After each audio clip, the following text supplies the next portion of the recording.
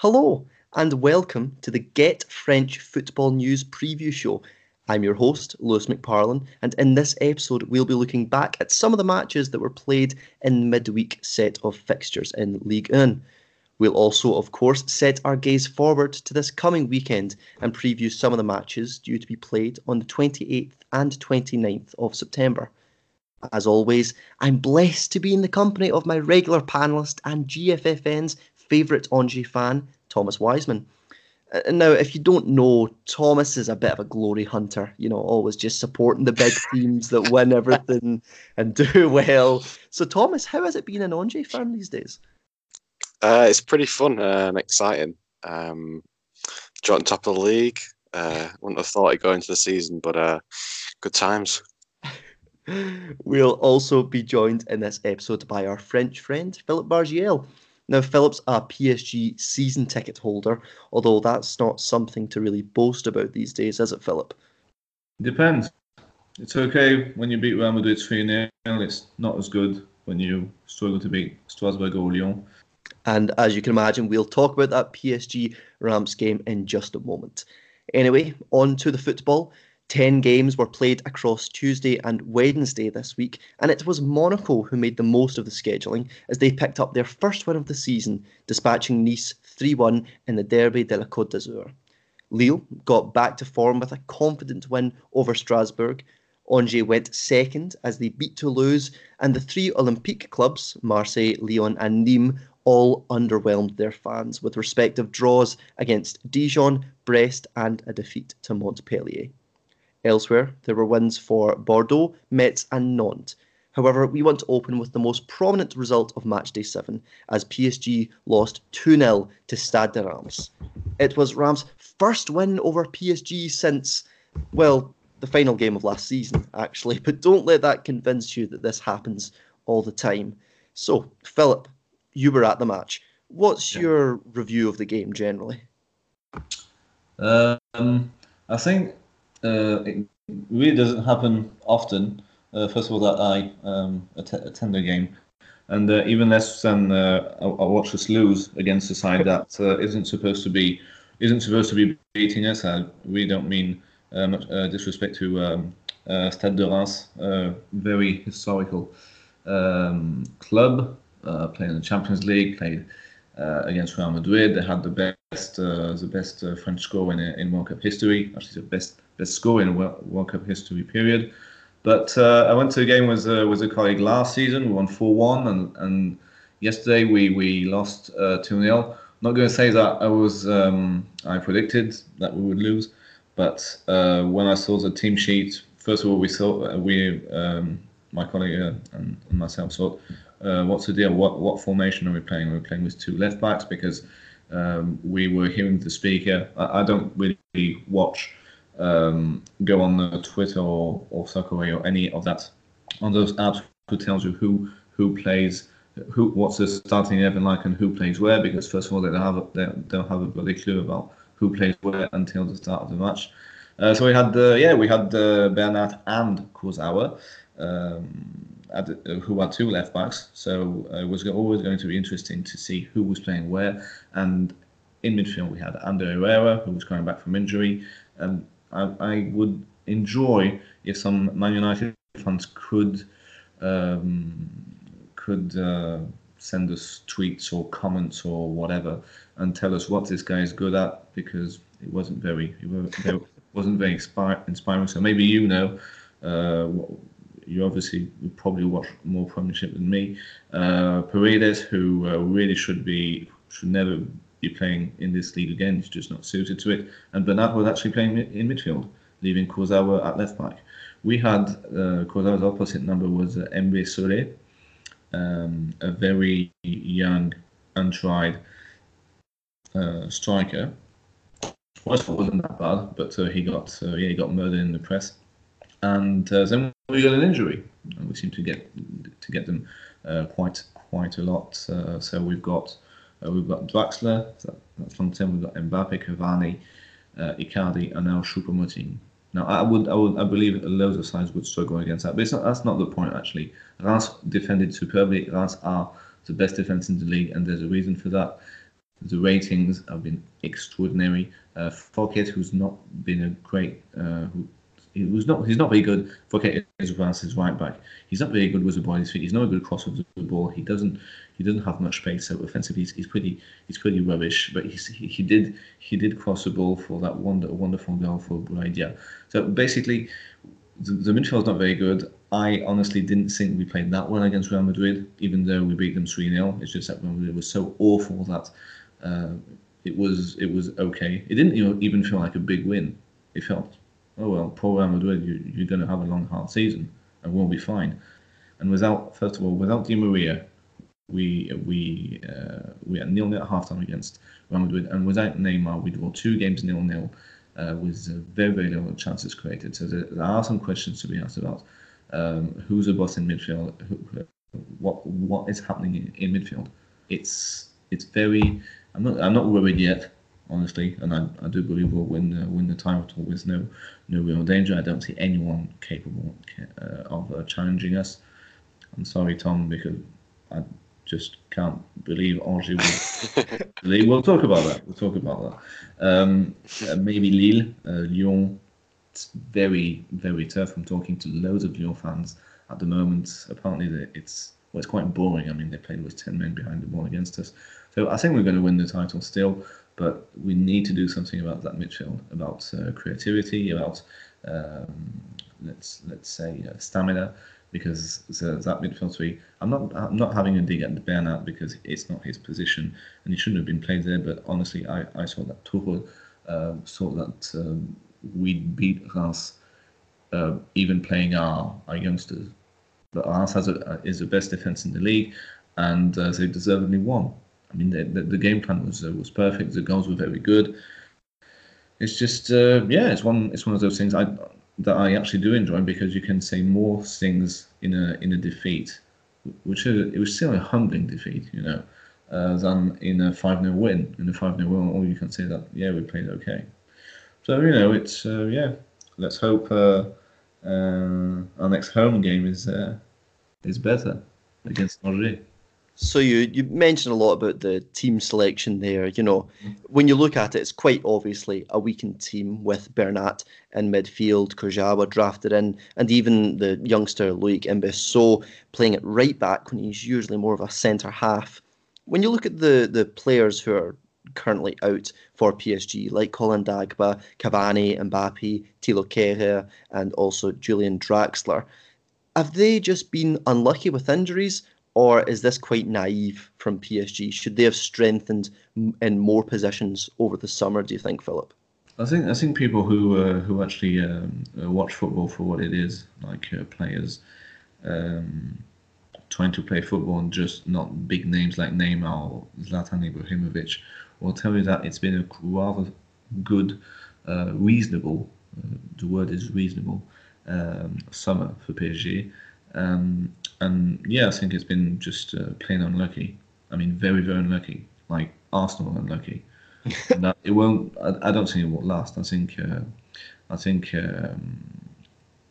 in October we'll get most of our guys back. Not quite sure until when each and every one is out. But first of all, if you put Marquinhos in midfield, Draxler, if he is coming back, when he is coming back, I'm not quite sure. But no, I think it's just down to a jinx. I hope so anyway. But I mean, honestly, we haven't seen the Force PSG side yet, have we? No. So no, I think that's why I think we'll be fine. It's just that you put 5, 6, even 7 injuries. I think it's not putting Dagba as a world-class player just yet. But if you take out 6 key players out of any given team, they're going to have problems. So it's to me, the optimist, let's say. Yeah, it's almost getting to Monaco levels last season of injury problems. But are fans in Paris quite aware of the issues that Tuchel's having to deal with, or do they think that his team could be doing a bit better? Because, a 2-0 loss to Reims, they only beat Lyon 1-0, who haven't been great recently. what are the opinions on Tuchel right now in the PSG fan base? Basically, the people around here are just getting out of the whole Neymar saga, and I don't even think a lot of people, even the pundits, actually took a step back and thought about actual performance on the pitch. I mean, Neymar, when his name was being announced by the speaker, the ultras booed him. So for 2 seconds, they still booed him, even though they actually wrote on their website and on social media that they wouldn't be doing that anymore, but they're still doing it. And I think people have not really digested that this whole summer, but that now that we lost against Haas, maybe it will open people's eyes, because a lot of French football fans, well, obviously the Parc des is not that big; it's 45,000, but a lot of them would probably not watch the games, given the time of kickoff or whatever, and they'll say, "Oh, okay, 1-0, Neymar scored, good, as usual, And now defeat to us, and people will say, "Hold on, something's going on," and something is going on. So in this match, we did see PSG's defence, get breached twice by the Reims attack, which isn't that great in itself. Reims haven't been overly impressive going forward this season, but this brings up a debate. PSG's backline in this match was Kurzawa at left back, Kimpembe and Diallo in the middle, and like I said earlier, Loic Mbeumo, very young defender, at right back. If everyone's fit and they're playing, the biggest match of the season, who would you have in your defence? Firstly, I want to know if you would play a back four or a back three, and then who your personnel would be for those positions. So, Philip, I'll start with you. Who would you have in your ideal PSG defence if everyone was fit? I would say it was a back four. I think Tuchel tried a couple of times the back three, hasn't really worked out. I would say Meunier at right back. He needs actually, Meunier is another one who needs to step up and kick off his season, because he's not been good enough. But he's still our best right back, I believe, at the club. I'd say central pairing of Diallo and Thiago Silva, and Bernat as the left back. Right, Thomas, who would you have as your defence? I was going to say that's like the same thing, really, to what Phil said there. It seems set up like that. I'm wondering whether to put Marquinhos in defence or put him in midfield. I like him in both spots, and he's pretty brilliant in both positions. But I think you probably do still need Thiago Silva in that position alongside Diallo, who can deputise well at left back if needed, and if Bernat drives forward, then he can easily cover that position easily. So yeah, I think that's probably the best back line for PSG at the moment. But Thiago Silva, this could be perhaps his last season there. You might see Marquinhos drop into that position next year. So, PSG's next match is going to be away to Bordeaux. Now, PSG haven't been very good on the road recently, with 6 defeats in their last 9 away matches. Is this another obstacle that they could easily trip over, Philip? I hope not. I don't think Bordeaux has compact defensively. Not sure what Paulo Sousa is like in terms of game impetus. Haven't really watched Bordeaux yet, but I would say there would be a bit more freedom up top. They play 3 at the back. That's a pretty adventurous. They play 3-5-2 or 3-4-3, I believe, or 3-4-2-1, I think. And I think that's a quite adventurous forward line, and that they've been beaten by us many times since they won the title a decade ago. So yeah, I would think they wouldn't that they wouldn't defend as well as us. Actually, nobody can, I believe. So no, I wouldn't. I'm not worried just yet. So let's shift our focus onto PSG's opponents in that last match, which was Reims. Thomas, where do you want to start? There were so many good individual performances here. You know, we could talk about Predrag Rajkovic or someone I know you're a big fan of, Thomas. You've been mentioning him here and there over the last few weeks of the podcast, and that's been Marshall Munetsi, hasn't it? How has he been? Yeah, it was his first start, and I think he was man of the match for me. He completely shut Paredes down in that midfield and really owned the centre of the pitch. Just really combative. You know, his tackling was on point. He was not getting caught out of position anywhere. He knew where to be at any time, and his cross for the first goal for Kamara was really good and really well taken. He was given quite a lot of time, but it was a good shift, sort of beyond the player on the right hand side, and it was a really great cross. Brilliant start, you know, to his Ligue 1 career, and hopefully more to come. Yeah, this Rams side, when you start looking into the bare bones of it, David Guillon's starting to put together quite an exciting side. So against PSG, their starting 11 had an average age of just 23.1 years old. You know, like I've said, you've had some interesting players on the pitch like Predrag Rajkovic in goal, also Marshall Munetsi in the midfield. Even Nathaniel Mbuku, who's only 17 years old, started at attacking midfield. Generally, this Rams side is quite exciting, isn't it? With those players that I just mentioned, but also people like Remy Udan and Boulaye Dia, both 22 years old, who were sitting on the bench. It just shows the wealth of young talent that this Rams side has at their disposal, Thomas.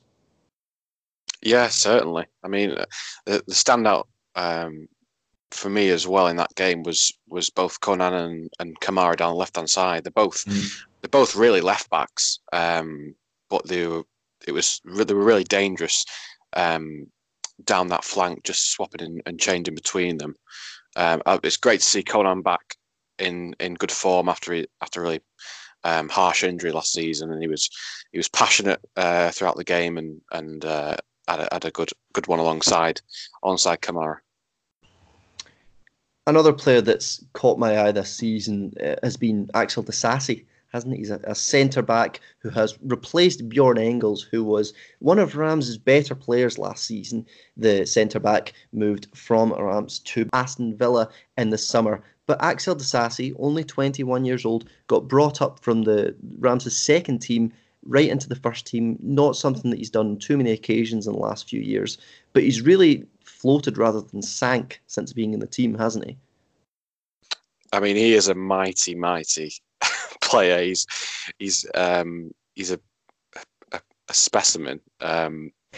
He's just huge. 6'3", I think. Yeah, yeah, but he's very, very broad. Yeah, he was really good. His anticipation was good. He basically won everything that came towards him. I remember it was sort of last couple of minutes. It might have been in the lead up to the second goal where I think there was a ball played across just in front of the box. I think it was going to Neymar, and he just stuck out his leg and intercepted it really well. He had a great game, and I was concerned when Bjorn Engels did move on, but having somebody like Disasi alongside Abdelhamid is just brilliant, and another player to slot into that strong grounds defence. And Buku really stole the show for me last night. I mean, the number 10, and he's not even a professional player yet.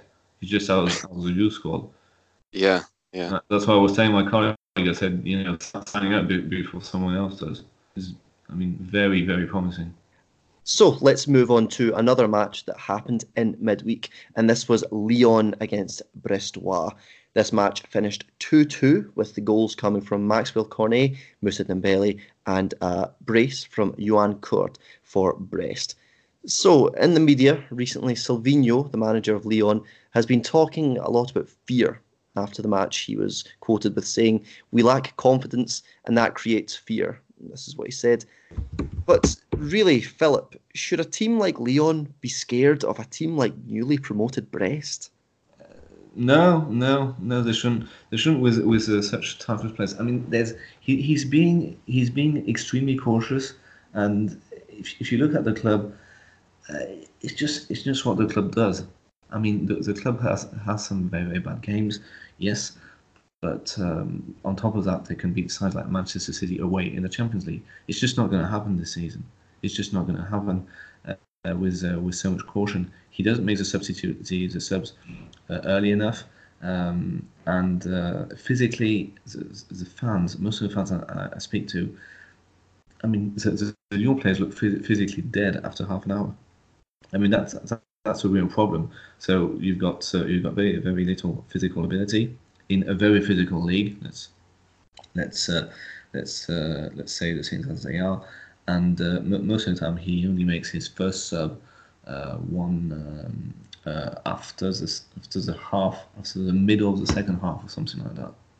And the subs aren't that good. I mean, I don't think it was an especially bad move to play 3-5-2 against PSG, but they just didn't do anything, and that's the problem. That's a big problem. And I've seen tweeting something like I think it's this weekend or the weekend after next that we've got the big derby at Saint-Etienne, who are not doing too well either. And basically, people are saying if he doesn't win this one, he's done. The ultras are going to turn on him, and if the ultras turn on him, the fans are going to turn on him. Do you think this early in his Lyon career, Silvinho is already deserving to be shown the door, to be sacked already? I think it's local rivalry, and the football's been garbage. So it's not because the fans want him out that he's going to be out. I mean, Genesio was kept his spot months. I mean, literally, probably something up to 6 months after the bad goings in the big ultra group for Olympique Lyonnais. Everybody wanted him out, but Ola said no. I'm going to think about it, and I'm going to replace him with someone worse. So, honestly, I just can't see him being out of a job before Christmas. And the big thing is, what do you do with Juninho? Just what do you do? Because this is you can't just sack Juninho. You can't. If Silvinho came with some nobody who didn't know about the club, who wasn't a pioneer in one of the best period of the club's history, you can say, okay, both of them out. The football's boring. The players are not responding well to your training methods. You're losing the derby. You're losing the fans. I mean, get out. This is Juninho, and that's probably what's going to save him for a couple of months. Yeah. And maybe it'll get better. I don't know. One must be optimistic, but at this moment in time, don't think so. Thomas, do you think that at the moment he's kind of just rotating his team? Like, does he know his best 11? In the last few matches, it's been some questionable selections, to say the least. For instance, against Brest, players like Lucas Toussaint, Martin Terrier, even Kenny Tete came back into the team, and Maxwell Cornet, who haven't exactly been starters in recent weeks. Do you think this was a bit of a reaction from the poor performances he's been getting recently with more trusted players? And do you think he was just trying to rotate it in a bid to get a better performance? But that didn't really happen. Yeah, I think so. He was trying to see if he can. He doesn't know what his best lineup is, and I think that's the difficult thing. And I think we mentioned it. We give him some advice a couple of podcasts back with the midfield, but putting both Mendes and Toussaint in that same area of the pitch where they're both very, very good players, but there's not much need for them both to be there.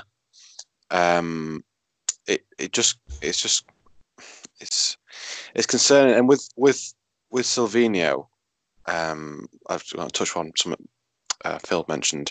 I think that the fans at Lyon were so eager to get rid of Genesio and just have anybody. They could have taken anybody in just to get rid of Genesio.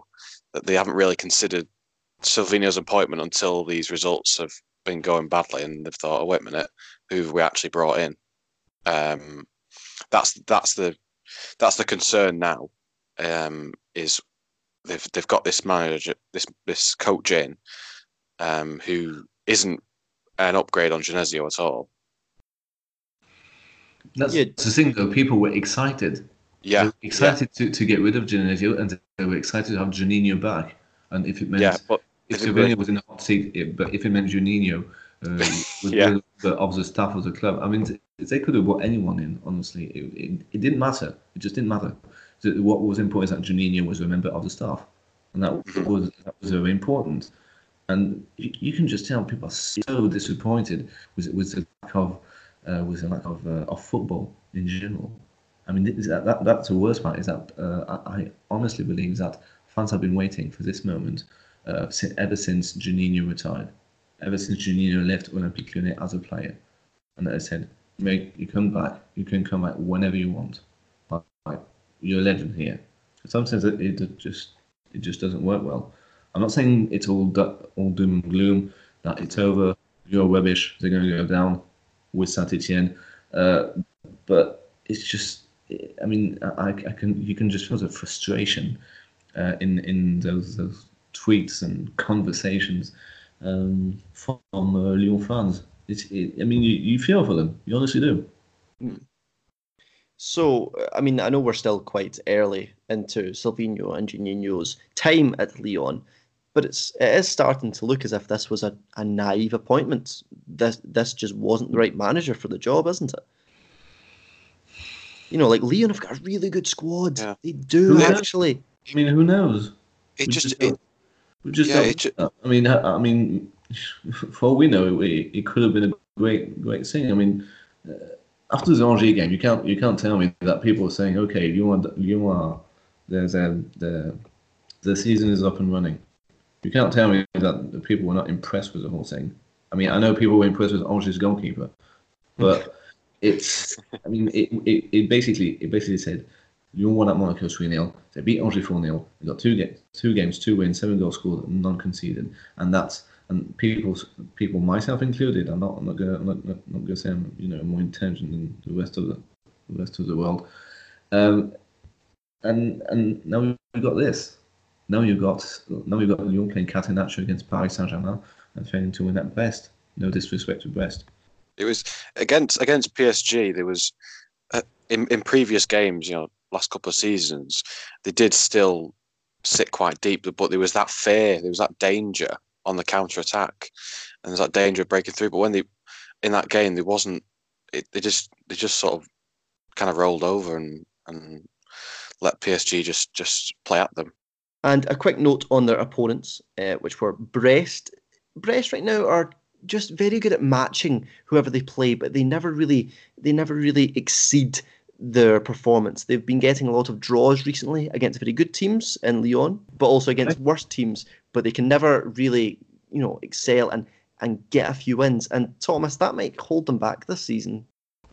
Yeah, I mean, just looking at the results so far, I think they've had five draws, which is pretty phenomenal out of 7 games. Yeah.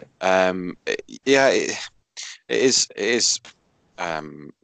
potential concern for them, but you see the football they're playing, and it's great to see Dalglish back in Ligue 1 coaching. They've got a lot of young players that have come through from Ligue 2 that will develop as the season goes on. I'm not overly concerned about their chances of getting relegated just yet. But the thing with draws, it's either you're close to losing that game or you're close to winning it. And in this game against Lyon, they were the better side. They should have won it. It was only two individual mistakes from both midfielders that gave Lyon the chances to score. But it's a promising start, even though the point tally may not show it at the moment. Yeah, absolutely. Well, let's move on to another match that was played in midweek, which was Lille's hosting of Strasbourg. Lille won 2-0 with, of course, Victor Osimhen getting on the score sheet alongside the stalwart Loic Remy.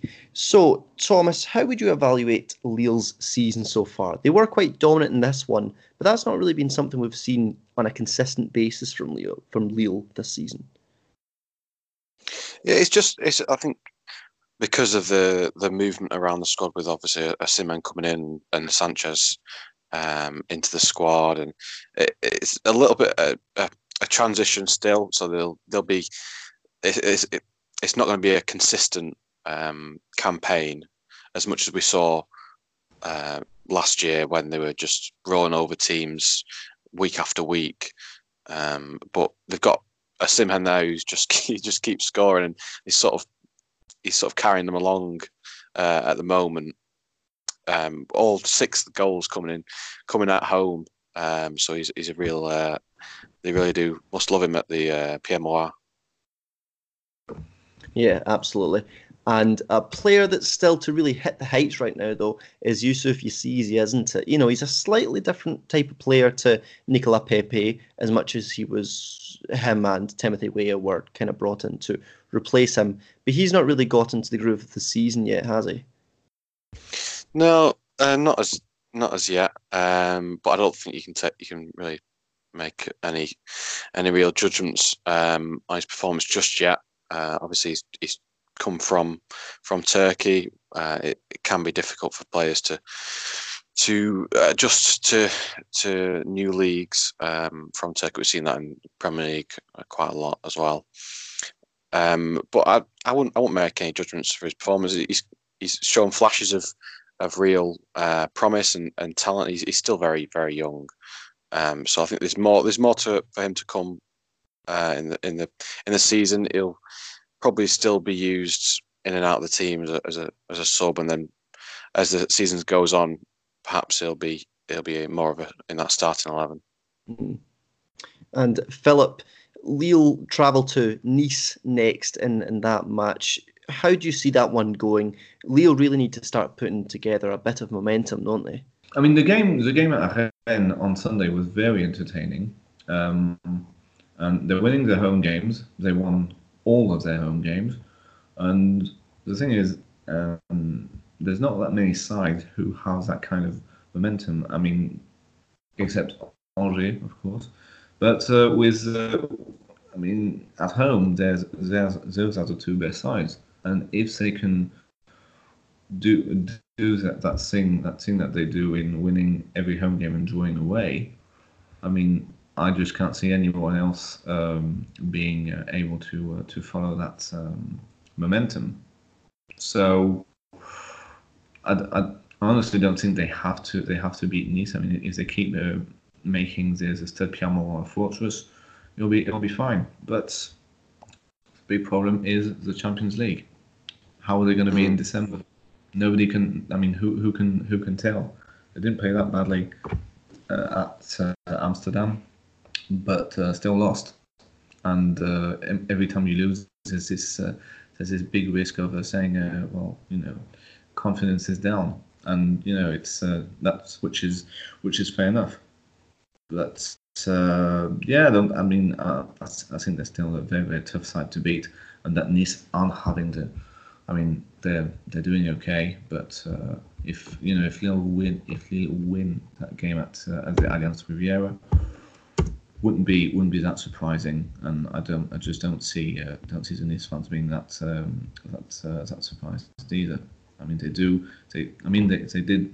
lost to Monaco, and they do lose a couple of games, but I can see Lille staying in the top 3 most of the season. And Nice staying with they are, which is top half. But it's just not the same aims, I think. Mm-hmm. So Lille's opponents in that match just gone was Strasbourg, and Strasbourg, as we've talked about on the podcast, have had a difficult start to the season due to their Europa League commitments. They've had a lot of matches in quick succession in the qualifiers, and it still looks as if they're really to get into the groove of the season. But I was looking at their starting 11 against Lille, and there is quite an interesting midfield/right sides coming together with Ibrahima Sissoko and also Jean-Rignar Bellegarde, who recently signed from Lens in Ligue 2, but also Mohamed Samakin, a very young right back who already has experience playing in the Europa League for Strasbourg. So, firstly, Thomas, what do you think of those two midfielders so far? And also Mohamed Samakin. Have they been right to start him in such big matches in the Europa League? Has he merited that start? Yeah, I think so. I mean, every game, I haven't really watched him have a bad performance in all the games. Looking at him, you think he's more of a central defender player, but he's really quite good in imposing down that right hand side, and he does get forward quite well. I remember the game against, I think it was Rennes game, and he was just constantly down that right hand side. The two midfielders, I mean, it's both that I've seen in Ligue 2 before. Both I wanted at Angers, but yeah. It's good that they've attracted Bellegarde. He was somebody at Lens that was he was in and out of the squad quite a lot. Had some injury issues, and I think he decided it was time to move on from there. And with the potential appeal of European football, Strasbourg was a great idea for him. He's still very, very young. Sissoko, again, was really promising in Ligue 2. He's been there a season now. He had a pretty good debut season. He still has his moments. He's quite rash at times, commits the odd foul too many. But you can see that the impetus and the talent is there from both these players, and it's exciting to see that Thierry Loret has given faith in them, and it's gonna prove like a really good decision going forward. I believe that Sissoko missed the Europa League playoff against Frankfurt, the second leg, and that I think it was Sissoko that his absence was very deeply felt in that game, because Sebastian Rode Frankfurt basically did whatever he wanted with the Strasbourg midfield. I'm not saying that had he played it would have changed much, but it's certainly one of the most important players of Strasbourg's starting 11. So let's move on to our last match that we're going to review ahead of our previews later on in the episode, and this was the derby I was talking about earlier, the Derby de la Côte d'Azur between Monaco and Nice. This one finished 3-1 to the home side, Monaco, with Alexander Golovin finally showing his worth with 2 goals alongside Wissam Ben Yedder, who scored from off the bench. Patrick Berner equalised to make it 1-1 for Nice, but eventually Monaco did get back into the game and won 3-1. Finally, a win for Monaco, but Thomas, was it deserved? Yeah, it was. They finally did win a game, which is I think it's going to buoy them for probably. I think it might buoy them for the next couple. Golovin was a completely different player than we've seen over the past year or so. He was really, really sharp.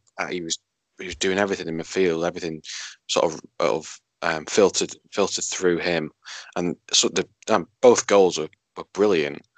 Brilliant finishes and great control for the second goal. Just great anticipation to score both of them. And I'm looking at that midfield now of Fabregas, Bakayoko, and Golovin. It looks impressive. I mean, you got Fabregas that is physically and mobility wise, he is limited, but he can still create and gives you that consistent possession player from deep. Bakayoko can provide that physical force and steel in midfield, which Monaco have lacked in the past season, and it gives that progression out of pressure to Golovin, who's little bit more of a looser role, like a creative 8, and he can pick up just spots and sort of holes in of space within the lines to really create. And you had them Ben Yedder and Slimani who've been really, really good. I mean, Ben Yedder started off brilliant. I mean, great finishes from both the players. Seem to have a really good partnership forming there. So maybe, just maybe, things are getting back on track for Monaco. But Nice were very poor in this game, and it was. I think Vieira has got all these new players into the squad and doesn't really know where to put them. I mean, I much prefer Atal as a wing back. Absolutely. So, yeah, just getting forward and barreling forward. But from the back, you mean? From the back instead of starting so high up. He's not got that opportunity to do so, and somebody like Patrick Bernard doesn't have that attribute to help out or try and alternate between the two players. So I'd probably like to see Vieira put him back as a fullback or wing back, because it really didn't work this time around. It wasn't a great game from Nice, but Monaco certainly did deserve to win it, and there was some kind of atmosphere that you usually don't see at the Stade Louis II. But it was. I'm sure Jardim's happy with that. So he's got so much pace, this Youssef Attal, and he's probably He's probably Nice's best player. If I may say something about Monaco's starting lineup, I've been hearing stuff before the actual game that's this is our starting lineup, this is the starting 11, this is so poor. I mean, am I the only one who thinks that starting 11 on paper at least looks pretty good when everything's happening? Yeah. I don't know if Thuram is. How is Bakayoko adjusting back to life in France? Is it actually good, or is it? Is he always going to be Fabinho's watchdog for the rest of his career? Yeah, he's. I mean, he's not been amazing, really explosive, but there is signs there that he's had a tough year in England, and he was good for Milan last year. I think it's just getting him back on track, and I mean, Monaco's a bit of a mess these past few months, but hopefully he'll settle down. I think he's just given them a bit of a physical presence, to be honest. Yeah, that's what they didn't have really. I mean, they were putting Jemison in defensive midfield, and I mean, he's not a great defender anymore, and he's certainly not a great defensive midfielder. Nah, you took the words out of my mouth. I was going to say about Jemison. He just didn't know positionally where to go in centre mid. He had too much space that he knew what to do with. Yes. Speaking of Monaco players in Italy, I couldn't help but notice, Lewis, that Keita Baldi didn't start, and that Camille Glick didn't start. And to me, there's a bit of a link between that and Monaco playing not too badly. Well, you were tweeting me earlier this week, weren't you, about Keita Baldi, Philip? Yeah, he's always He's always had a certain quality about it. It's just that we don't know what it is. So but Glick, I mean, if Jardim is finally saying to Glick, you stay on the bench because you're good enough, that's a huge step forward, isn't it? Certainly. Don't think he's been good enough for a year and a half now, to be honest. No, that should have been done 18 months ago. And Maripan looks okay. Yeah, Maripan's impressive. It's coming actually. Yeah. We've seen Benjamin Lecomte play instead of whoever was occupying his body for the past few months, which possessing him. Yeah, so he was possessed surely, but yeah, he's actually making saves now instead of just sort of letting the ball go through. Yeah, you've actually nicely segued this conversation quite well, because I wanted to talk about another big part of Monaco's defence now.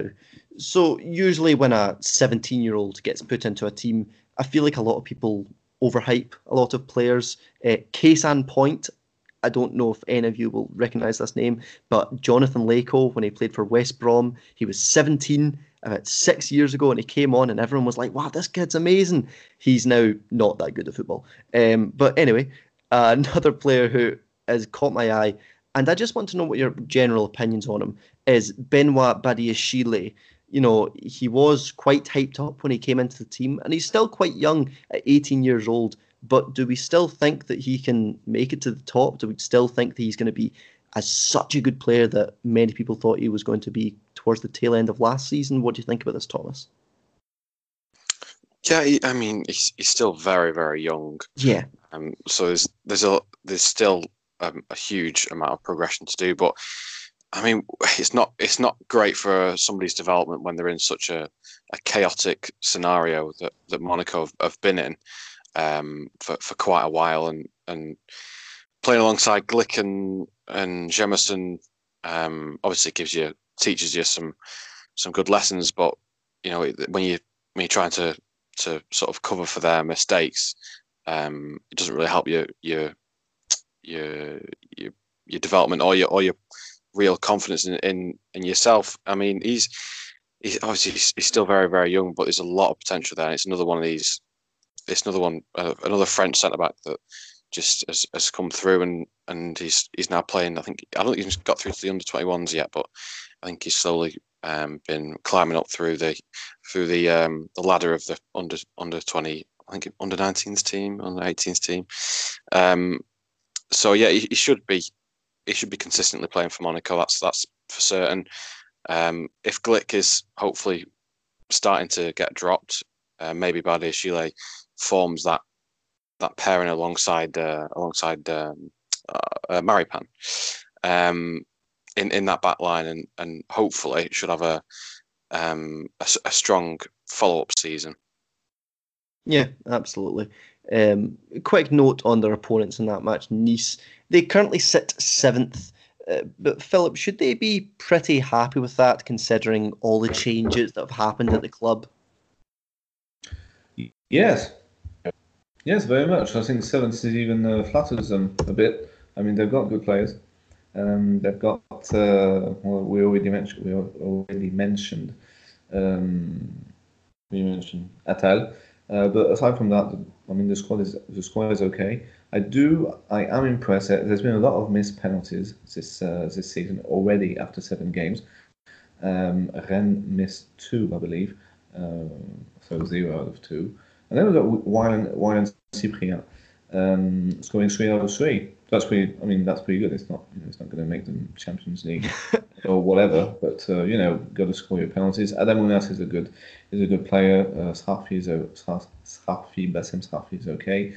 The jury is a bit out on Kasper Dolberg, and Michael Lubian. I mean, when is he going to get injured, or is he going to play for the next 6 months? That's always a big question. I personally don't rate Miziane Maolida.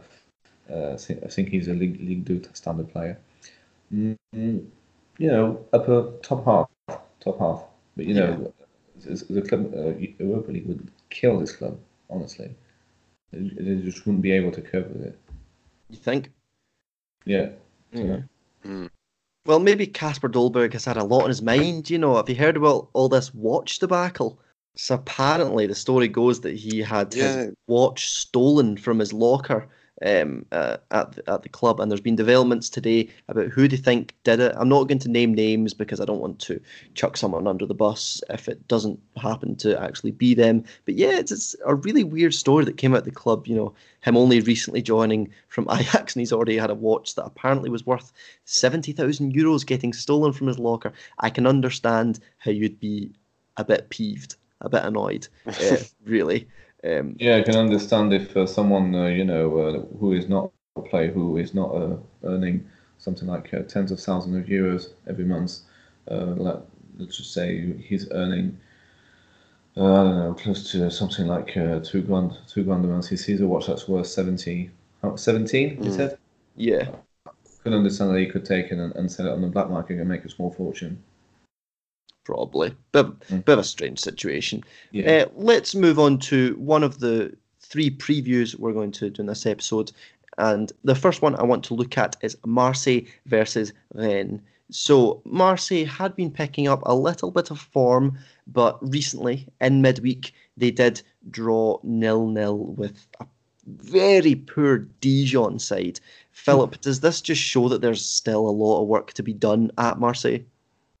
I think there's been serious improvements in that respect. I was at Caen last week for a Ligue 2 game, and I happened to go to the local Irish pub, and the Marseille game was on, and it's not that bad. It's really not that bad. We were playing against Montpellier, and Montpellier are a good side. They're very, very experienced. With the defence around Hilton. And you got the Marseille players, making chances. I mean, a lot of not chances, but dangerous situations. And I thought, this side is not that bad. But I mean, Dijon of what I've been hearing is that Dijon played with 10 men behind the ball, and the game was rubbish. Probably one of the worst games of the season already. We had a contender for best goal of the season, and a contender for worst game of the season. I mean, if you're a Dijon fan, you can very, very much understand that. I mean, they've had a terrible, terrible season. My favourite is to finish bottom, and putting everyone behind the ball, it makes sense, doesn't it? But Marseille, picking up the pieces. They're sixth. They're just 3 points from PSG, which is, a lot of people would never have put a penny on that after seven games. It's okay. It's not the end of the world. It seems it seems as if Marseille are starting to kind of put together a little bit of a plan. We're only 3 years into their recent takeover, and Andre Villas-Boas, who's still a very young manager, is at the helm, and he's been given backing, from his players, maybe not necessarily in the transfer market, but he's got his starting 11 now. He knows who his best players are, pretty much, like Dario Benedetto. How great a player has he been since joining from South America, Thomas? Yeah, I mean, I didn't expect him to score. That penalty he missed at the start, you missed it. You thought, oh my, it's another one of another striker that's not going to perform well. But he's been really good. He's been energetic across that front line. He's been dropping back, picking up good positions in sort of the 30 yards from midfield, from goal. His finishing's been pretty good. He's quite a tricky player to sort of mark for oppositions. What I've seen, he's difficult to pick up, and hopefully for Marseille he continues his goal scoring form and takes that mantle that they really need, especially with Thauvin out now. Yeah, I was going to talk about injuries. So they do have a couple players that are out, like Thauvin and also Alvaro Gonzalez, who I know a lot of Marseille fans were very impressed with in the early days of his loan period. But with everyone fit and everyone there and everyone, holding arms and singing Kumbaya and ready to go forward, what is this current team capable of, Thomas? Where could they finish in an ideal world? I think realistically it'll be probably just in the top six. I mean, they could push for perhaps a Champions League qualification spot, but I think it's important for Marseille after this Champions project that's completely failed, just to lower their expectations, and then start to rebuild from there. And just have faith in Villas-Boas going on through the season. Just have a good, strong season that then they can then develop on, and hopefully, they get some finances in to bring in the right players and get rid of some of the ones they really should be they should have left behind years ago. Yeah, it was definitely a club, like, even looking back at when they were under Rudy Garcia, it was definitely a club that had a lot of players coming slightly to the end of their peak.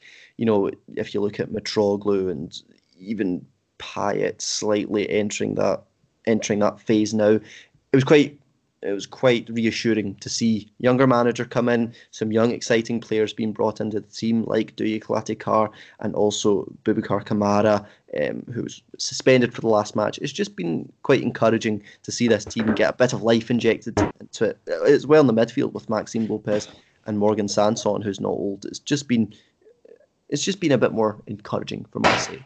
And in this match, they'll be playing against Rennes, who had a great start but slightly tailed off in the last few matches. Philip, they've only scored 2 goals in their last 4 games, with Mbaye Niang really looking like the only goal threat. But if he's not firing, where do the goals come from in this Rennes side? It's been disappointing, though. It's been very disappointing. Defeat to Nice. The draw against Lille. To be honest, they very easily could have lost that match. But not scoring in the derby, a penalty. Actually, I think he put it over the bar or something. Was it wide? I think didn't have target. I don't think the goalkeeper saved it, and then not have a penalty and score it. So local bragging match and all that. Mm-hmm. Still, extremely talented inside. Camavinga. What was it? A month or so ago, we were saying he would, myself included, we were going to say he's going to be a world-class football player. Now he goes a bit missing. Bourigeaud is very experienced. You've got Grenier, who's pretty good. We're still waiting on Rafik Guitane and what he can provide for Rennes when he's fit. I do enjoy watching Benjamin. It's Benjamin, is it? I think it is. Adrien Hunou. And you've got actually against Lille, it's the first time I actually witnessed Rafinha, and I think for the moment he's underwhelming, but in a couple of weeks he could be quite solid. I'm not sure if he's an international, so maybe if you can spend the next international break training, something like that. I mean, and he still looks very, very talented. They just got Jonas Martin, and they spent money. I mean, they really did spend money. So yeah, it's been disappointing. But again, you've got Europa League to cope with. The game against Celtic was also quite underwhelming too, and they didn't beat Celtic at home, which is not very good for confidence. No disrespect to Celtic fans. Still, in quality-wise, one of the best sides of the season.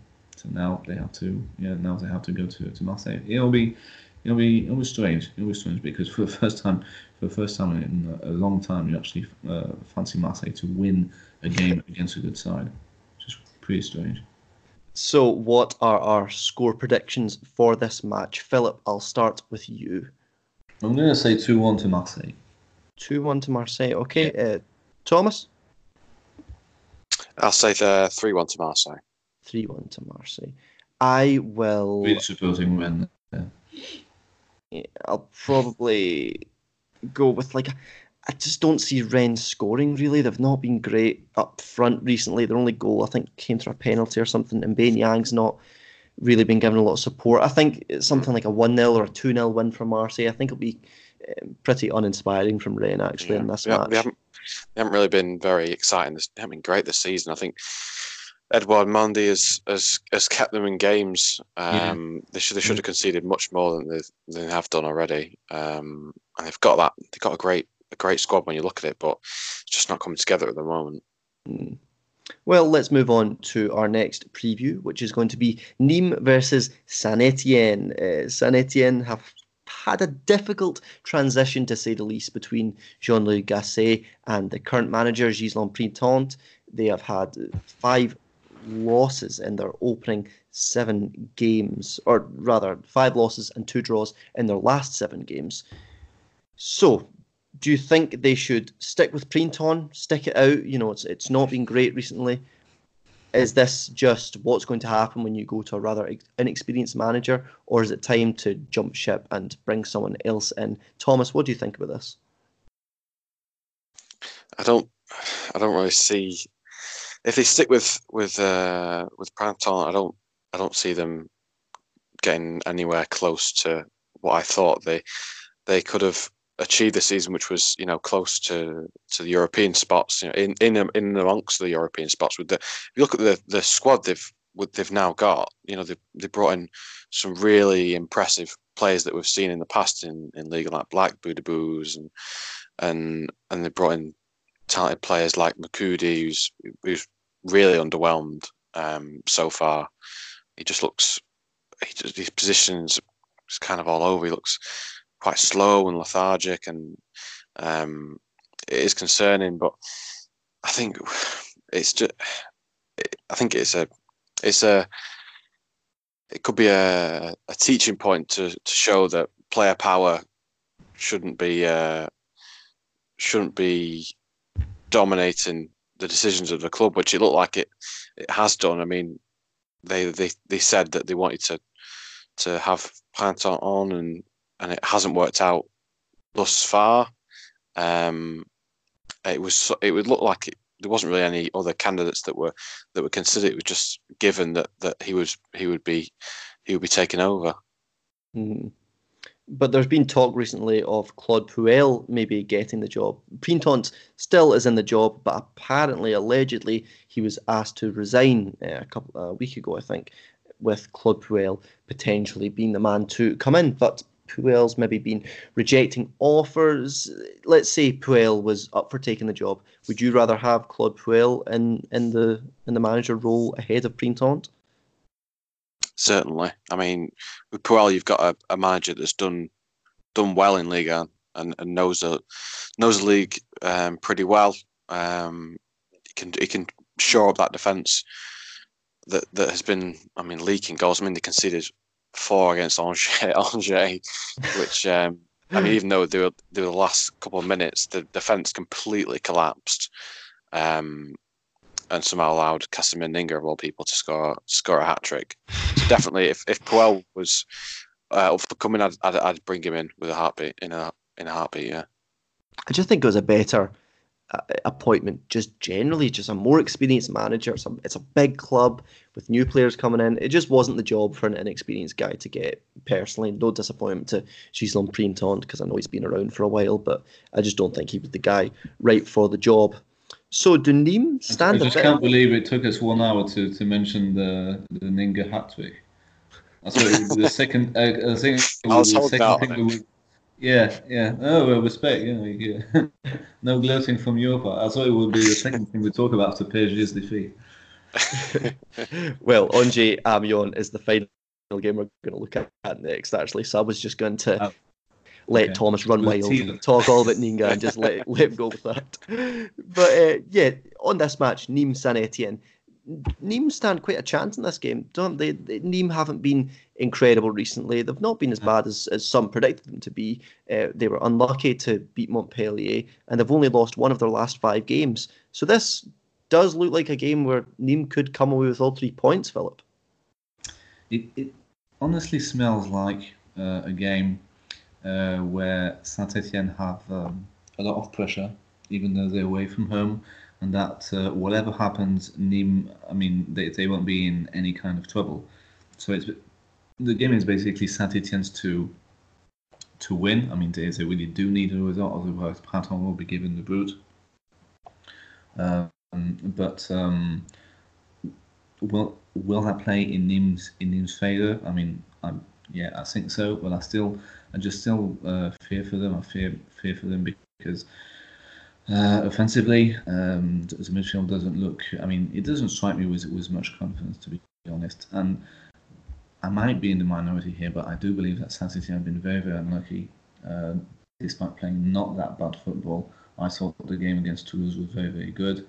That Robert Beric has got some kind of shooting boots on, which really doesn't happen that often. And that player for player, the squad is better, even though Russia has already conceded 12 goals in 6 games, which is twice per game, which is enormous, especially for a goalkeeper of that quality. I don't know. If I were going to oust the Printemps element, of the analysis, I would say Saint-Étienne would win hands down because they've got so much good players. But right now, I mean, they're really down in the doldrums. They've lost at home to Metz. I think it's Metz. It wasn't their first win; it was their second win. The first win was against Monaco, so that doesn't count.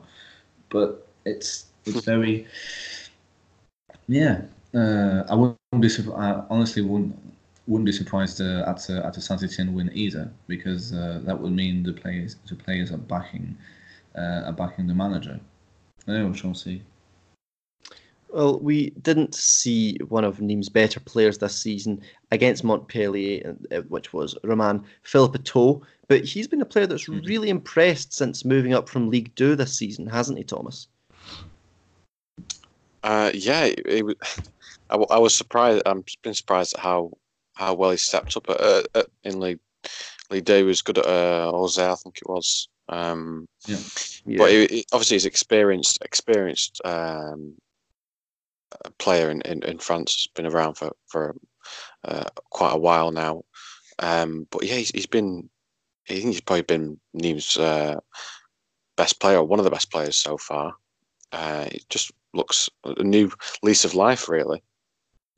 He's just so nifty down that wing. It's really agile. I think it was his goal against, was it Toulouse? I think he scored it against. It was an absolute worldie right into the top corner. He just jinked in and set up his full back. He's just been so good since moving up. I've been really impressed with him, because it's quite difficult at 31 to make a step up in your career. That doesn't happen so often, you know. So I've definitely been impressed with him, and I think he's going to play quite a big part in this match. See, that guy's one of the rare players who can actually make things happen for Nîmes, I believe. Yeah. Because you just don't see anything happening. Yeah, him and Ferhat, and I think it's Duljevic, are the players that really make things happen for Nîmes. And with Duljevic out right now, it's a wee bit of a scary situation. But just give the ball to Philippot, and I think he'll just make things happen. Yeah. So, what are our score predictions for this match? Do we think Philippot will score a hat-trick, or will it be Saint-Étienne who finally get on form with a solid win? Thomas, I'll start with you. I think I'm going to go with a 2-2 draw. Both defences aren't great at the moment. Saint-Étienne, even though they're out of form, might produce some quality. If the players are backing Printemps, then they should really come out and perform. So it should be an exciting game. Philip? 1-0 to Saint-Étienne. 1-0 Saint-Étienne. So it seems like I'm the only person who actually thinks Nîmes is going to go and win this match. Yeah, I think Nîmes are going to win 2-1, let's say. I feel like Saint-Étienne will get on the score sheet against Nîmes, who aren't that good at the back. But yeah, I'm going to back Nîmes to win 2-1. And Thomas, it's the moment you've been waiting for to talk about Angers. So, Angers, yes. They've been great so far. Go, wax lyrical. What do you think? What's it been like so far? I've been shocked at how well we've performed. I mean, you look at the games we've had. We had quite a few home games initially against teams that had struggled. First was Bordeaux, all over the place at the moment. They've got themselves back together a little bit since. Metz was like a schooling really for them. But with every sort of challenge that we've had, we've sort of dealt with pretty well. I mean, we can ignore the away games because they were against, it wasn't great performances, and there's two teams in Lyon and Lille that I didn't really expect to get any points out of, but the performances were concerning. So the Toulouse game midweek was obviously Toulouse still a fairly struggling side, but it was a game to see how Angers do perform away from home, and it was 2-0 does flatter them a little bit, just like the Saint-Étienne game. Shouldn't have been 4-1, it should have been probably 2-1 or 3-1. But it was Angers were sort of sitting quite deep and frustrating Toulouse from really creating any chances. And down the other end, Toulouse were just packing the penalty area with plenty of players, so any Angers crosses were coming in were being dealt with pretty well, and they were frustrating Angers as well, and there was too many rash long shots from Bobby Sean and Alioui.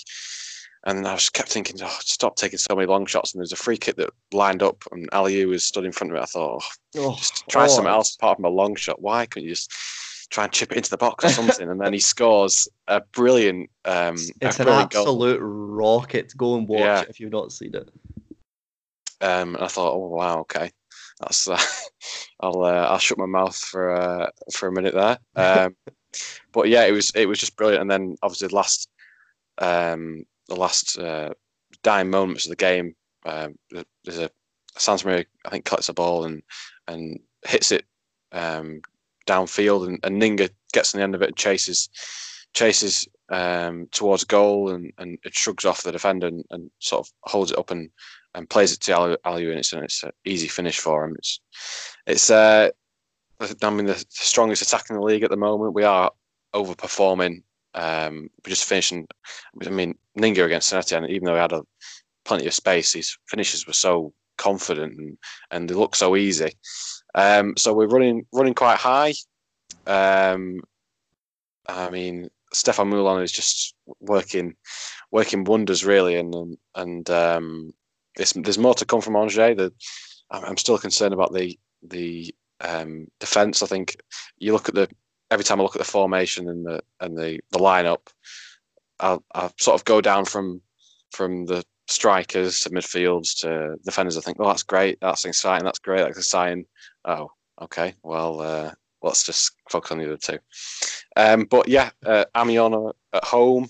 Let's hope we can continue that great home form. Amiens are normally quite a frustrating team to play for us, but I don't think we've lost against them since promotion. So hopefully another 3 points and added pressure to PSG. Yeah, it looks absolutely. It looks like aside from us, but we're easy to beat at home these days. It looks like a pretty decent run of games after that, because we get Brest at home. Well, Montpellier away is tough. I give you that. Strasbourg at home. But first of all, Brest and Strasbourg at home. That's doable. Reims away. Well, that's never know. And Nîmes at home. So this is the next 4 home games, because Amiens are beatable, but they lost to Bordeaux. Amiens, Brest, Strasbourg, and Nîmes. When you add the fact that you're on a 100% record, just 2 goals conceded in 5 games at home. It is 5 games, it's 4 games. Sorry. Oh yeah. Which is pretty damn good. So I don't know. Maybe there was a season where you had the same thing when we were watching the league. I'm not sure when that was, and Angers was second. It was the first season promoted back. Yeah. And it was pretty impressive, wasn't it? Yeah, it was. You finished. I think it was 9th. Ninth. Yeah. Yeah, like you didn't really bother being Europeans. Yeah, it was. That was the. Do you think the same thing could happen? That Moulin is just as usual waiting to get 40 points on the table, and maybe a bit more, maybe 50, 60, and just say, okay, we've got enough. See you next season. Or could ambition creep in? Yeah, I think Moulin's looking. I mean, when we first got promoted, there was a lack of real offensive quality in the squad. We'd lost Kodja to Bristol City, and we brought in free transfers from League Deux. There was no money spent on transfers, and Moulin set up the team to be very organised, extremely organised, and to be a killer at set pieces. I mean, if you've got Shaken Door, you've got to use him, and we were, I mean, a really, really great set piece team. And as the years have gone on, you can see that there's been more attacking elements added into the team, and the level of play that we've been producing as developed year on year, and now we've got real attacking depth and attacking talent. Moulon and Piku themselves have been. I think there's an underlying frustration at the sale of Adelaide, because they hoped that him staying at the club for at least another season would help them push on, and there wasn't a financial need to sell him, but I think it was something that the player wanted to leave, and the president was looking to make that cash on him there and then. So I think the real crucial part for the upcoming season and in the future, if it's for PQ staying, who has been linked. I mean, he's been at the club for 13 years, and he came in 2006 where the club had no money at all, and he's built it. He's built the scouting network from the ground up. It's been phenomenal, and I think his ambitions now that the club does develop further and aims higher, and it just needs that backing and that investment, and who knows how far Angers can go. It's quite an exciting club at the moment, so generally, Angers. Just a quick note on Amiens before we finish. They've had some major injury problems with Prince Guano and Saman Ghoddos, and also Moussa Konaté, all out for this match. How much of a boost would it be to have Konaté in this Amiens team, and how much do they struggle when they don't have him, Thomas? At the start of the season, I would have said a lot, and he was their star player. But Gyasi has come in and really, he's still 24, 23, still very young. I think he's about 23. Yeah, he was quite good last season. He showed promise, but I think he might have scored 1 or 2 goals. But he's looked impressive. He had quite a tough time in Germany, but Konaté, I'm not sure. He's had quite a few injuries now, and it's concerning to see if he does come back with the same level of fitness and the same form that he can sort of get back into the squad. But with a player like Gyasi, it's less of a concern than I would have said at the start. And Elsner came from, obscurity. Oh yeah. Nobody really knew his managerial career before this, but he's embedded himself in the club quite nicely. And even though they're still, the bottom half of the table and lower bottom half, they've been playing some more. I'm not going to say great football, but been playing a little bit more exciting than I would have thought. They've just overperformed, I think, from better than everything. And I think Elsner's done very well for what he has at Amiens. So, what do we think this match is going to finish? Thomas, what is your score prediction for this game? Angers 2-0. 2-0. Philip? 4-1. Ninga was a hat-trick. Another one. I thought you meant for Amiens. And let him come out on 5 minutes from time to make things a bit more interesting. I do like Casimir Ninga. I thought he was very good at Cannes last season. I thought he was kind of undervalued at Cannes, actually. But for this match, I don't think Amiens will score. But Angers are very good at going forward right now. So I'll say 3-0 Angers. I'll be quite confident. Amiens are just going to win now, aren't they? And we're just going to look like absolute idiots. I think we all three of us pretty much want to for things to stay as they are, so we get a big showdown next Saturday. Pretty much. That would just be incredible. I showed on next Saturday, and he'll end we're almost more confident of Angers beating Amiens than we are of PSG winning at Bordeaux. Strange time. Strange times. But thank you very much for listening to this episode of the preview show. That wraps us up for this week. You can find more information all about football things that are French at www.getfootballnewsfrance.com. You can also find us at Twitter at GFFN. I've been your host, Lewis McParlin, and I've been joined by Philip Bargiel and Thomas Wiseman.